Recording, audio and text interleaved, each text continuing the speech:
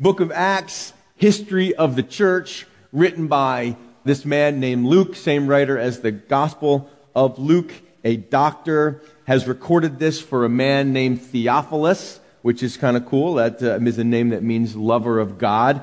And he's writing a history. He's recording a history, not the Acts of the apostles so much as we're learning the Acts of the Holy Spirit. And we're seeing some things develop as we go through. Chapter 12 will really focus us on prayer. And if you've been with us through the whole time, we're titling the study, Discovering the Holy Spirit in the Book of Acts. As I was preparing yesterday and previous days, I just was reminded of and saw this theme, really these two parallel themes, the presence of the Word of God and the presence of prayer. These are two things that, as we're studying about the Holy Spirit, it's not surprising to me. These are the two things that we see the church engaged in: prayer and teaching of the Word, prayer and preaching of the Word. The things of God are not complicated. Cell phones are complicated. All this internet stuff is complicated. We need our children to help us with these things. Kids know this stuff like it's a piece of cake, but thankfully the things of God are not complicated. They're not confusing or disorienting or somehow dark and unable to be understood. It's right there for us to understand. The challenge the church has is not knowing what we should do. The challenge we have is doing it. And God lays it out there. He says, church, I'm going to give it to you simple. You do these things, you'll experience the power of the Holy Spirit for yourself. You'll experience these things. We've turned a corner in the book of Acts. We see now a center for Christian growth has been set up in Antioch. That church in Antioch, still part of the one church. There's the church that centered originally in Jerusalem, had very much a Jewish flavor. It was all Jews that were being saved, being brought to Christ. They were, the Holy Spirit poured out there at Pentecost in Jerusalem. But then the gospel spreads to the Gentiles, and they don't have to become Jews first. They're Greek speaking and not Aramaic speaking. They're Greek culture, not Jewish culture. And yet they're all one church. And so this new center of Christianity is now up in Antioch, 300 miles from Jerusalem. And there are still many in Jerusalem that are not sure about God saving people without them becoming Jews, like saving them right where they are, saving them just as they are. That still, it's not going to sit well with a lot. And this will culminate in Acts chapter 15. So stick around and we'll see how this works out. But in the meantime, verse 27 of chapter 11 says that in these days of the church experiencing tremendous growth there up in these Gentile areas, in these Greek areas, in these days prophets came from Jerusalem to Antioch. Then one of them, named Agabus, stood up and showed by the Spirit that there was going to be a great famine throughout all the world, which also happened in the days of Claudius Caesar. That famine is historically recorded. Verse 29 says, Then the disciples, each according to his ability, determined to send relief to the brethren dwelling in Judea. This they also did, and sent it to the elders by the hands of Barnabas and Saul. So Barnabas, we remember, this is the guy who's the encouraging guy. He had been sent from Jerusalem up to Antioch to check out things, and he was there ministering. He brings Saul, or who we know as the Apostle Paul, there teaching for a year. This prophet comes up. He says, hey, God showed me there's going to be a famine. It happens. And the church in Antioch, this Greek-speaking, Greek-cultured church, says, hey, we see that our brothers and sisters in Jerusalem are going through some hard times, or about to go through some hard times. They're going to be experiencing some lack, some need. They're going to have a famine. And we've got to help them. So they build a bridge through benevolence. They build a bridge. So you guys don't know this. I'll tell you this. This church, you guys, we've helped 2 other churches build their church buildings. Because we know what it went and took to go through building our church building. So we see other churches going, we're struggling to have the money. Some churches are smaller. And we say, hey, we can come alongside and help you. And just through finances sometimes, it's a great way to say, we feel your pain. You know, when one part of the body suffers, the whole body suffers. But see, churches can tend to get so independently minded, especially, and I'll tell you this, the 2 other churches we helped, neither of them were Calvary chapels. And I hope you understand, we don't go around, advertising these things, but this is just the heart of Calvary Chapel Fluvanna, because we recognize and want to promote the oneness of the body of Christ. You may have a different name on the sign at your church, and we may even have some doctrinal differences here and there. But at the end of the day, you're preaching Christ and we're preaching Christ, and we've seen all throughout the Bible, these arguments that come, well, they're baptizing over there and we're baptizing over here and we're not sure. Hey, we got to chill out about these things. I'm not saying we should be soft on doctrine. But what I'm saying is we need to be large on grace. And so this church in Antioch says, you know what? How can we see our brothers in need and shut up our hearts from them? And you want to bet, when that money came rolling in with Barnabas and Saul, they come back down to Jerusalem. They got this pocket full of money. Notice no single person was sent by themselves. There was accountability. And they trusted Barnabas. So these guys get sent down and they bring this collection to the church in Jerusalem, who's already got an issue with them, with their Greek culture, and we don't really think that we're not even sure they're really saved or whatever they might be thinking. And then this money comes. Do you know how humbled they must have been? You ever had that experience, someone you're speaking bad about or someone you're speaking against, and then they reach out to help you and you're like, oh, I feel like a jerk. And they recognize you're 300 miles away, but we're one church.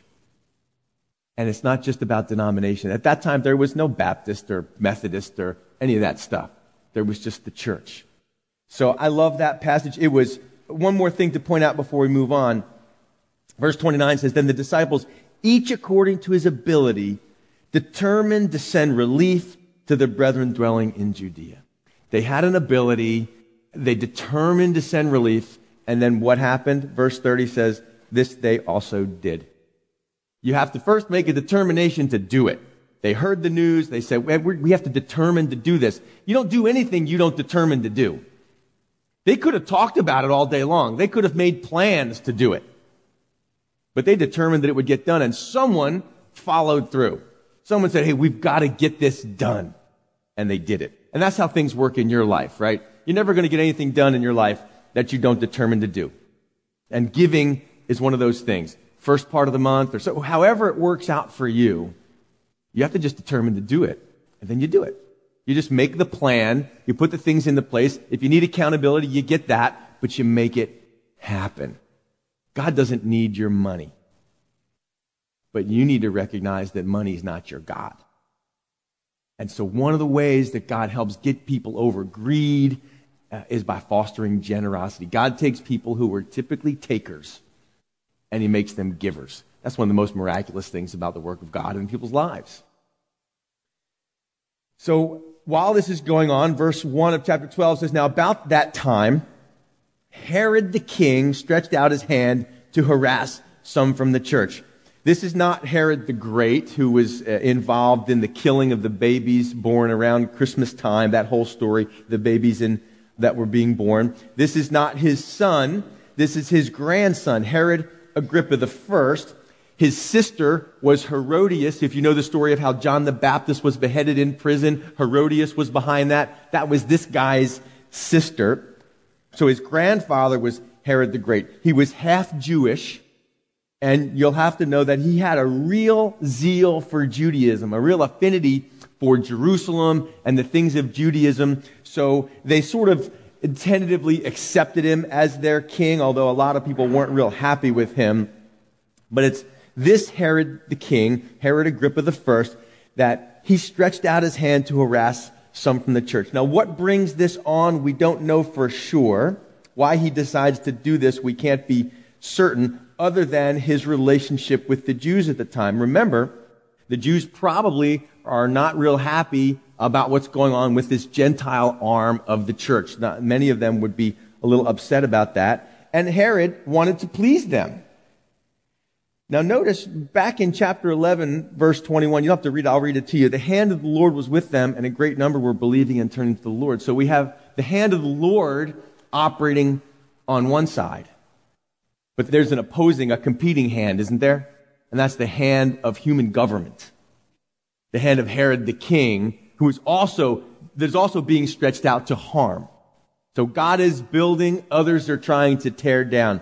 And so most of the persecution that the church has experienced has been religious in nature. The Jews were upset because the apostles were preaching Jesus and the resurrection, and so they were coming against them for that. And so a lot of it was religiously based. But now we see in chapter 12, we see politically based persecution. This was a political move for Herod Agrippa. He wanted to have favor with the Jews, so he does something to earn that. And so throughout Christian history, we've seen politically motivated persecution. And guess what? We're still here. We're still here. So the big question in their minds, the big thing that Luke is writing this about is, so what happens when the state persecutes Christians? What happens when the government persecutes Christians? Can God handle that? And the answer in chapter 12 is absolutely, God can handle that. How does he stretch out his hand? What does he do? Verse 2 is kind of jaw-dropping. Then he killed James, the brother of John, with the sword. Stephen had already been martyred. The apostles had sort of been protected for a time. But now that protection seems to end, and James becomes the first of the 12, the apostles, to be martyred. And not only was he just one of the guys, he wasn't one of the obscure guys. He was one of Jesus's inner group. Peter, James, and John, the sons of Zebedee, James and John. Hey, Jesus, you want us to call fire down from heaven and burn those guys up when they won't accept you? This is James and John, the two fishermen, the sons of Zebedee, the guys that said, hey, when you come into your kingdom, can we sit on your right hand and your left hand? And Jesus says, oh, be careful what you ask for. This is that James. So was God sleeping? How does God let this happen? These are questions that people in the church have asked over the years and over the ages, is how does God let this happen to his people? James is killed he's probably beheaded. And you can bet God was not asleep. I'm sure this rattles the church. I'm sure this causes a wave of fear, a wave of confusion, a wave of doubt to go through. How did this happen? What do we do now?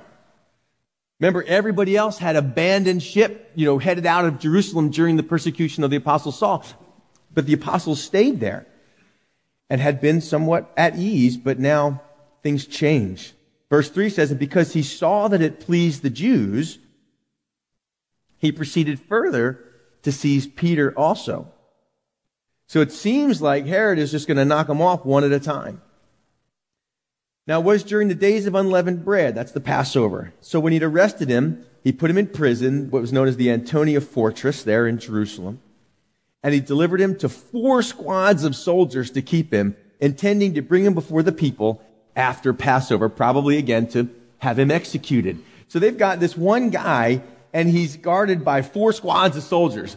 They knew his history. They were, yeah, we had him in prison before, and he escaped. That ain't happening again. This guy's, these guys dangerous. He's like Houdini or something. So verse 5 says, Peter was therefore kept in prison, but constant prayer was offered to God for him by the church. Sometimes you can feel so powerless in your life. You feel like, what can we do about these things? What can we possibly do? What effect can we have? And we are such doers, aren't we? We are fixers and movers and shakers, and Americans, we love to make things happen. And so our idea of doing something is being busy. We'd have been picketing outside Herod's palace. We'd have been picketing outside the prison. Let Peter go, let Peter go. We'd have petitions being signed. We'd have all kinds of activism going on. We'd be demanding Peter's rights. We'd be doing all of that. And not that any of that is wrong in and of itself. But we neglect the most important thing, and that is prayer. And I'm not saying just, hey, we prayed about it. What's it say right there? Not just, hey, we offered up a prayer. It says, but constant prayer was offered to God for him by the church. If I'm in trouble, I pray that constant prayer is offered for me by the church. If you're in trouble, isn't that what you want? If you have a sickness, if you're going through something, if you're in need, don't you want to be part of a church where constant prayer is being offered for you? Is that the kind of church you're part of? Is that this church? The word constant is the word ektenes in Greek. It means fervent. Another translation is fervent, or to stretch something out. To stretch it out. That's how I felt at Thanksgiving dinner. I'm going to stretch this out. This is fun. I'm enjoying myself. Round 2, ding, I want this to last. You ever have a good meal like that? You just want that thing to last, to stretch out. Not just an individual single prayer, but constant prayer. They didn't just pray once. It was an ongoing thing. The church was praying for him over the course of time while he was in prison. If you'd like to take notes, so just notice from this chapter, one thing that you can write about prayer is that prayer is supposed to be constant. Stretched out. Luke 18:1, Jesus tells a parable. Oftentimes the parables are confusing. This parable he tells, and he tells you why he's telling you this parable before he tells you, which is great because then you don't have to wonder what this parable's about.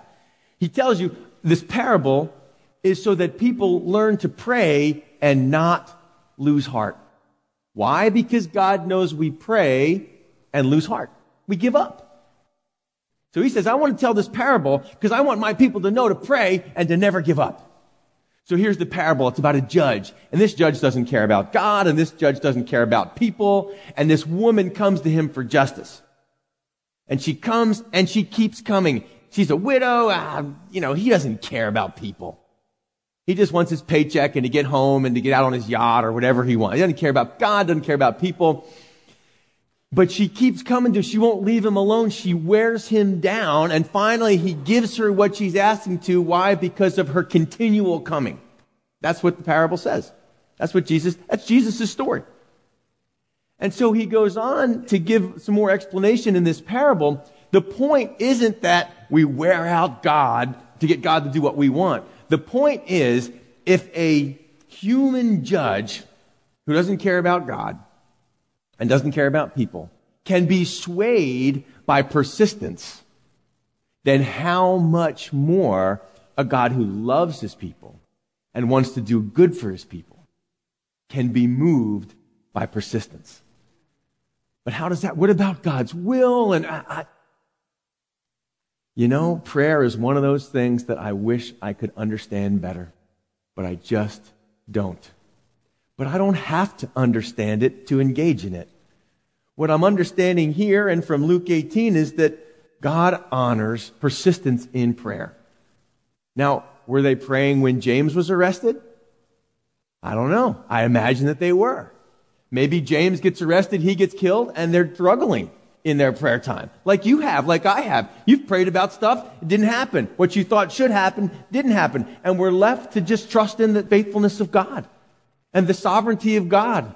And I don't understand how this all happens. And Job says, who are we to accept good from the Lord and not affliction?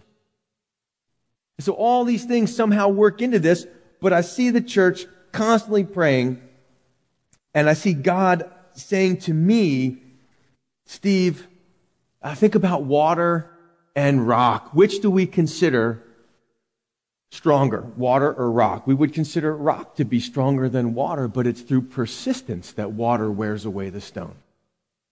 And it's through persistence in prayer in your life. Not that you wear away God, but that we bring about his will.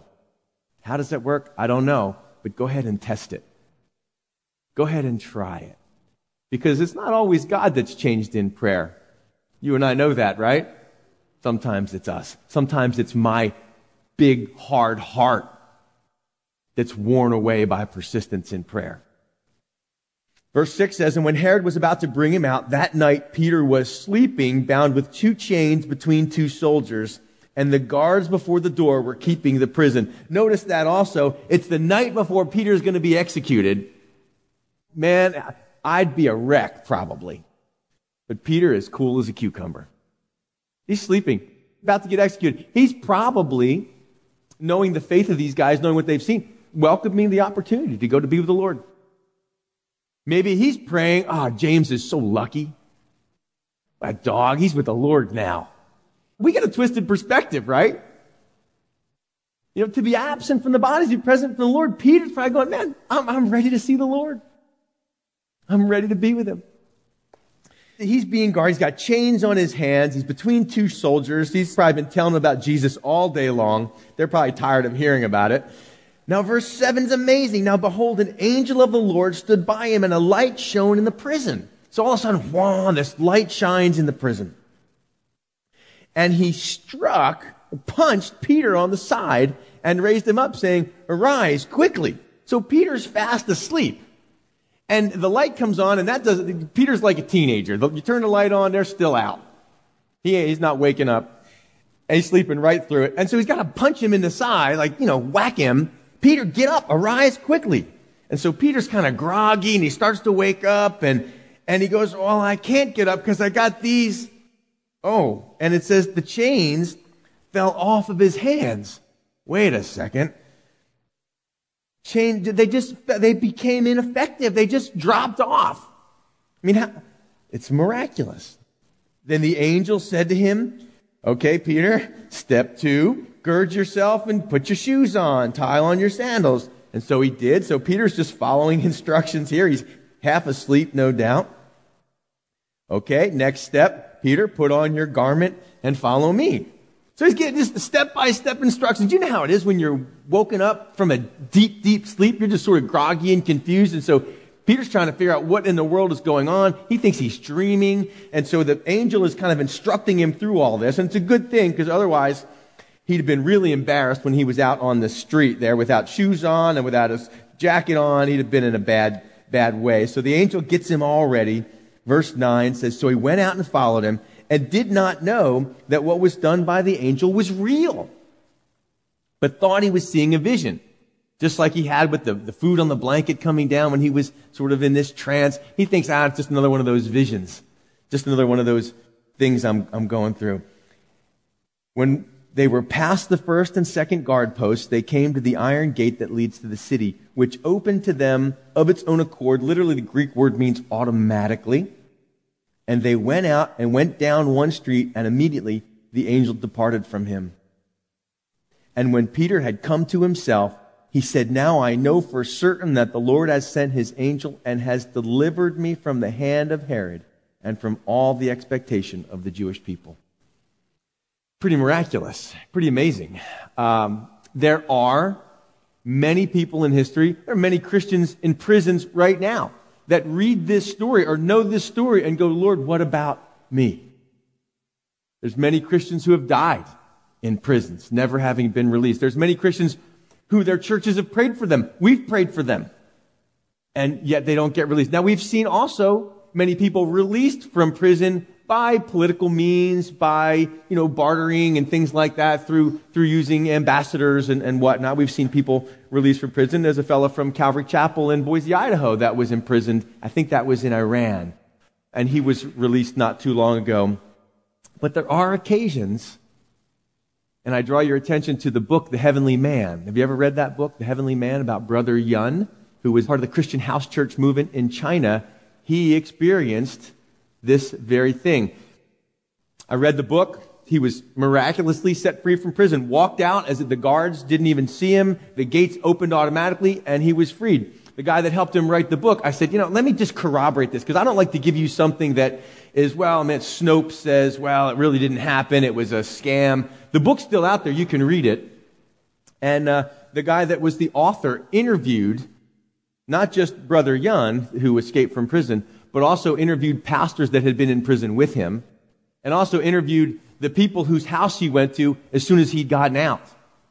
And so did all these interviews to confirm the truth about this guy's escape from prison, not by his own efforts, but the Lord released him.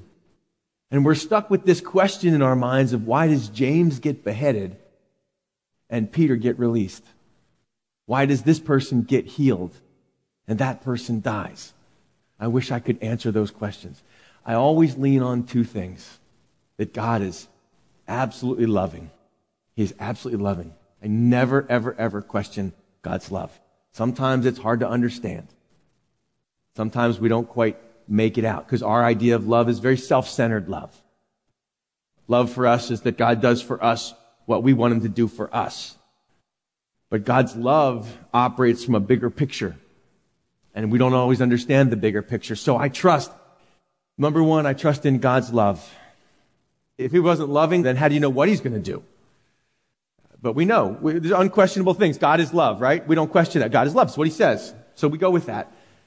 The second thing that I always go back to is he's just. when I'm preaching at a funeral, I don't understand. It's a young child. It's a bad accident. And I go, why did God allow this? I don't know. But here's what I know. God is all loving, and he is all powerful, and he's just. So maybe that's 3 things I trust in. He's all loving, he's all powerful, and he's just. And I just leave it in his hands. I don't try to figure it out. And so Peter comes to himself. He's dressed, thankfully. And he says, now I know that the Lord has delivered me from the hand of Herod and from all the expectations, his demise, literally plucked out. He had been plucked out of Herod's hand. Oh, I love to see people get plucked out of Satan's hands. Because not all chains are physical. Not all bondages are connected to a physical prison.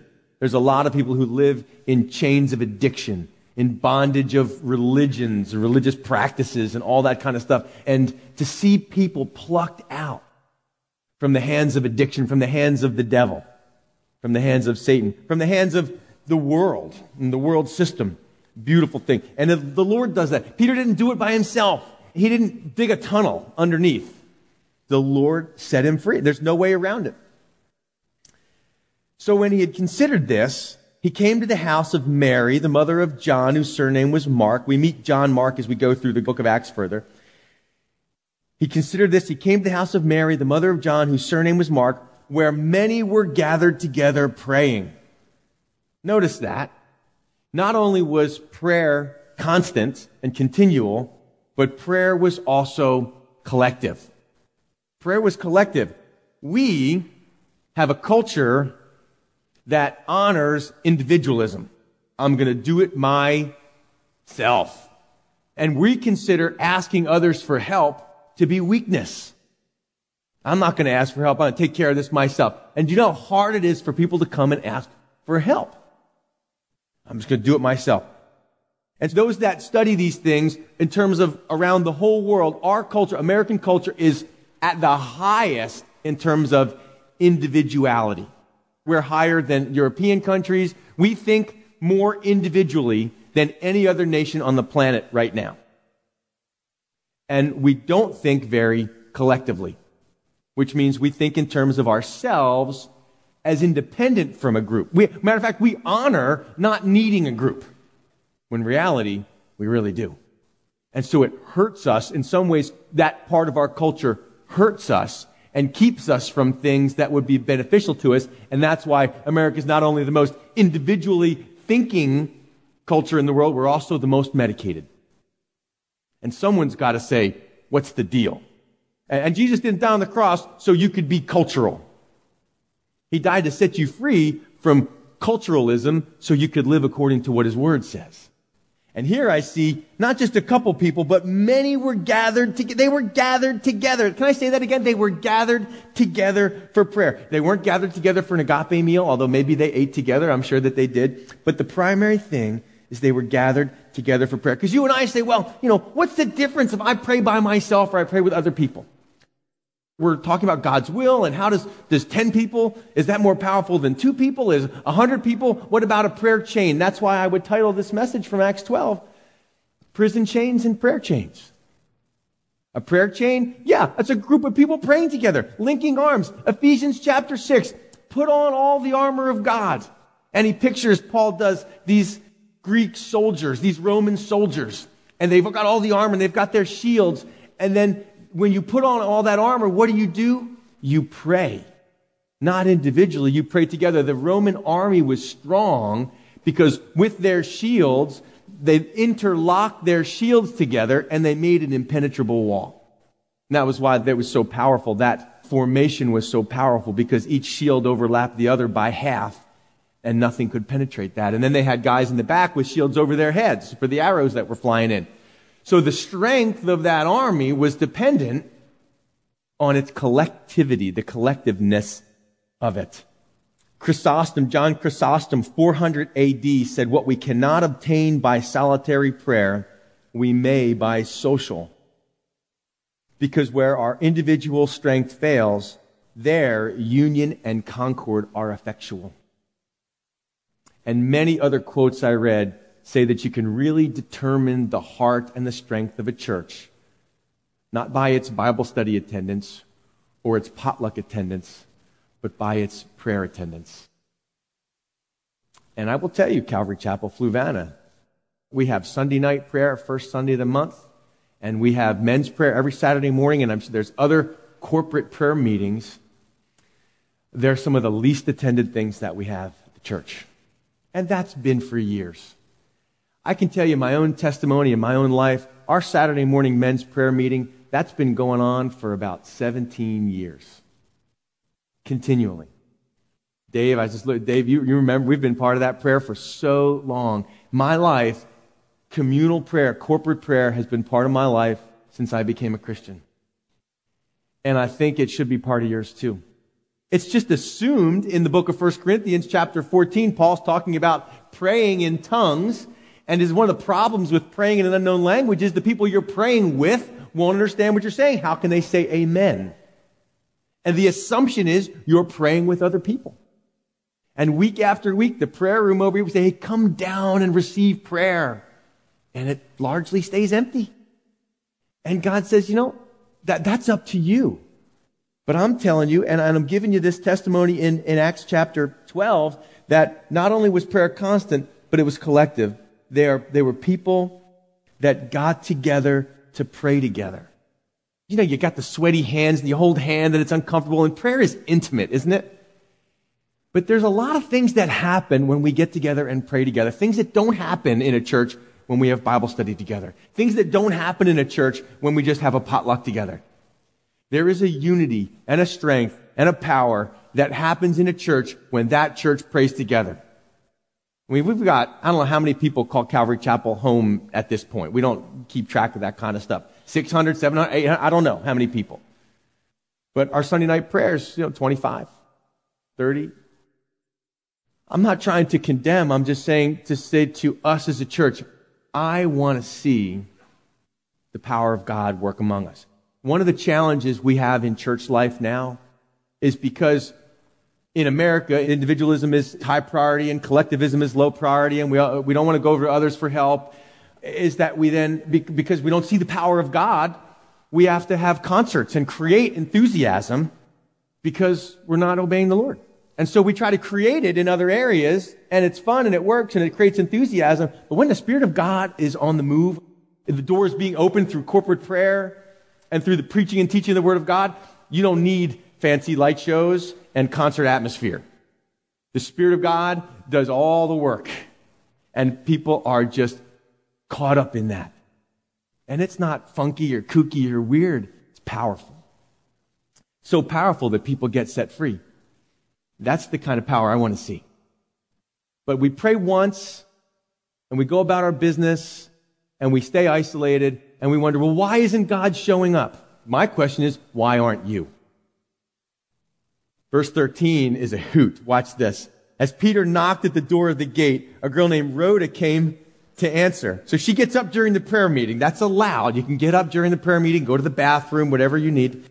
And as Peter knocked at the door of the gate, a girl named Rhoda came to answer. When she recognized Peter's voice because of her gladness, she did not open the gate, but ran in and announced that Peter stood before the gate. She hears, hey, open up, it's me, it's Peter. And she goes, oh, it's Peter. Hey guys, it's Peter. And he's thought, wait, let me in.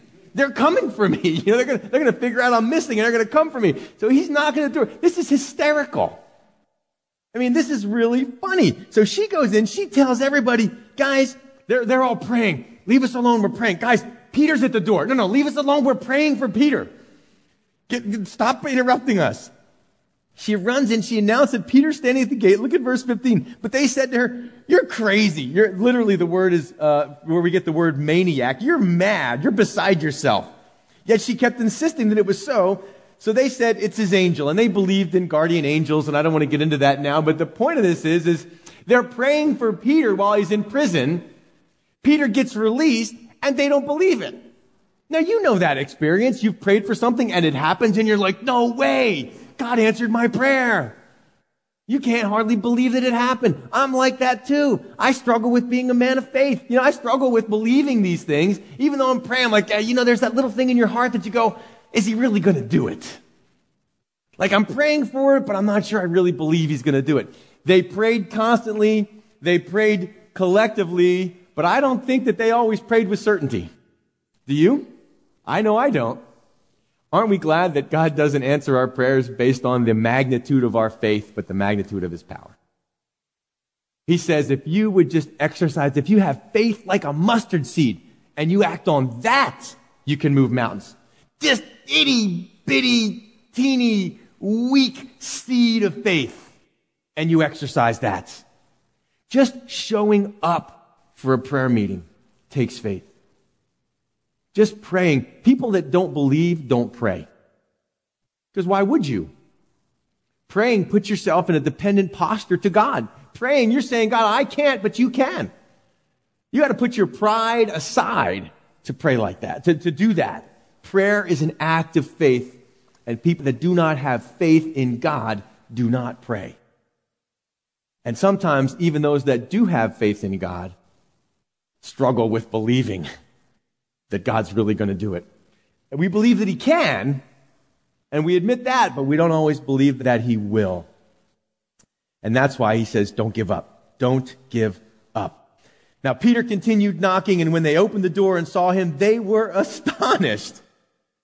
But motioning to them with his hand to keep silent. I mean, sure, can you imagine the stir that went up? It's Peter. He's here. It's Peter. I mean, we were praying that you wouldn't be in that much pain when he cut your head off. That's what we were praying for. And notice God does that too. He doesn't always answer the prayer just like you prayed it. You prayed for one thing and God says, I got something better. They were astonished. So he says, okay, guys, be quiet. And he declares to them how the Lord had brought him out of the prison. And he tells the whole story. And he said, go tell these things to James, not James, the brother of John. This is James, the half-brother of Jesus. Go tell these things to James and the brethren. And he departed and went to another place. So he says, hey, maybe because of James being beheaded, maybe the church is struggling with where's God? And maybe the church is challenged by, trusting in the Lord. And so he says, I want you to go and tell the others.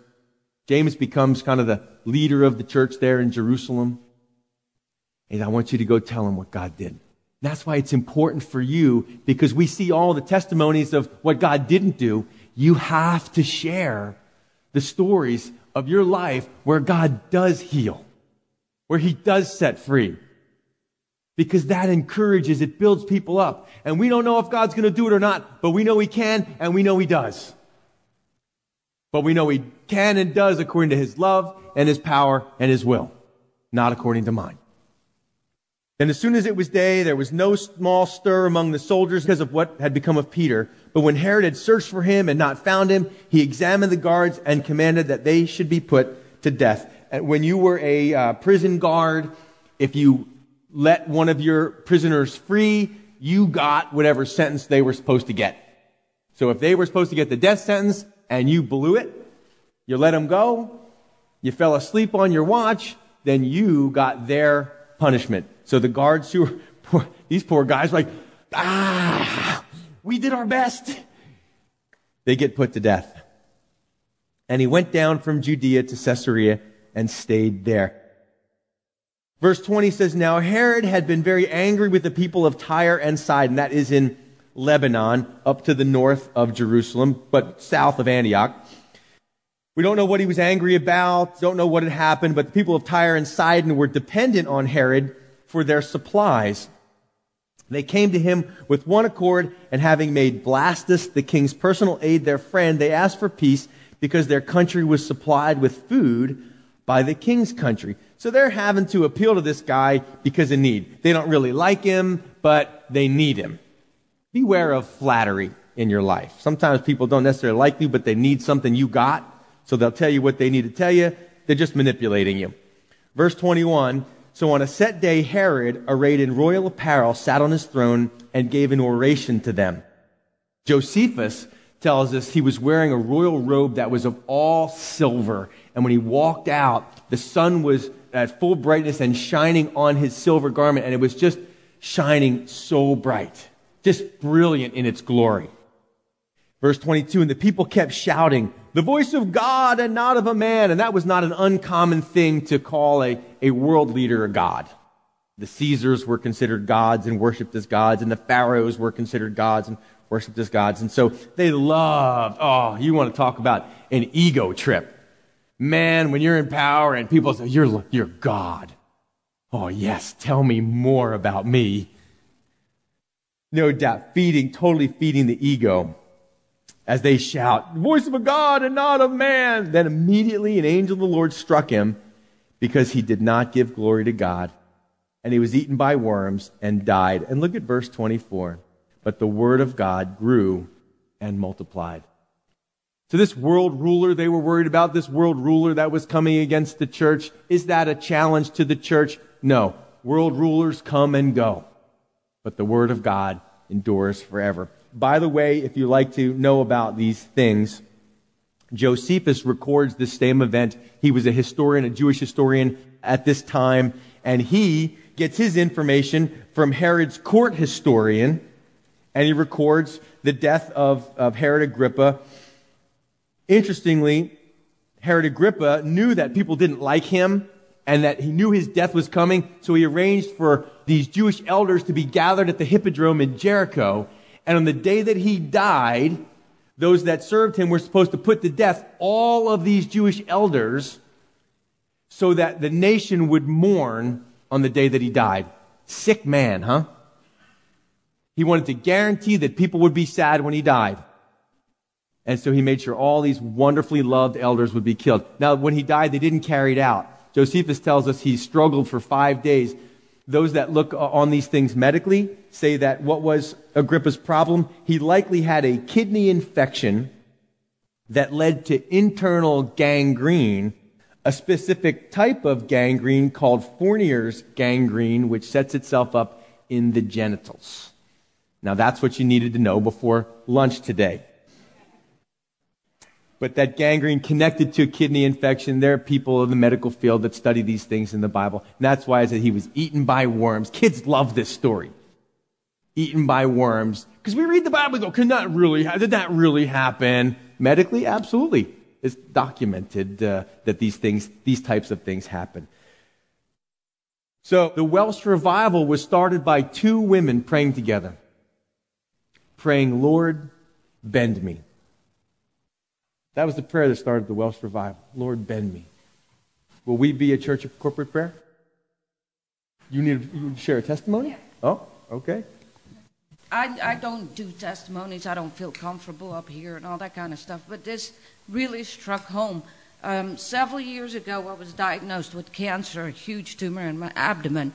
And through my surgery, my surgeon, all kinds of stuff, he said that I stood a really good chance, almost 100% certain, I'd come out with 2 colostomy bags, which totally destroyed my life at that time. This church has prayed for me for months and months and months. And my belief is that through this collective prayer is that I did come out of surgery just fine. Cancer's gone. I don't have any colostomy bags. But what convinced me is that my doctor told me, he said, you are my miracle patient. He said, I've never done this before, never seen this before. So that is the living proof of the power of prayer through this church. You know, it's real. It exists. And we all do it either individually through prayer chains or just at home or collectively here. But prayer works right here. Amen. Amen.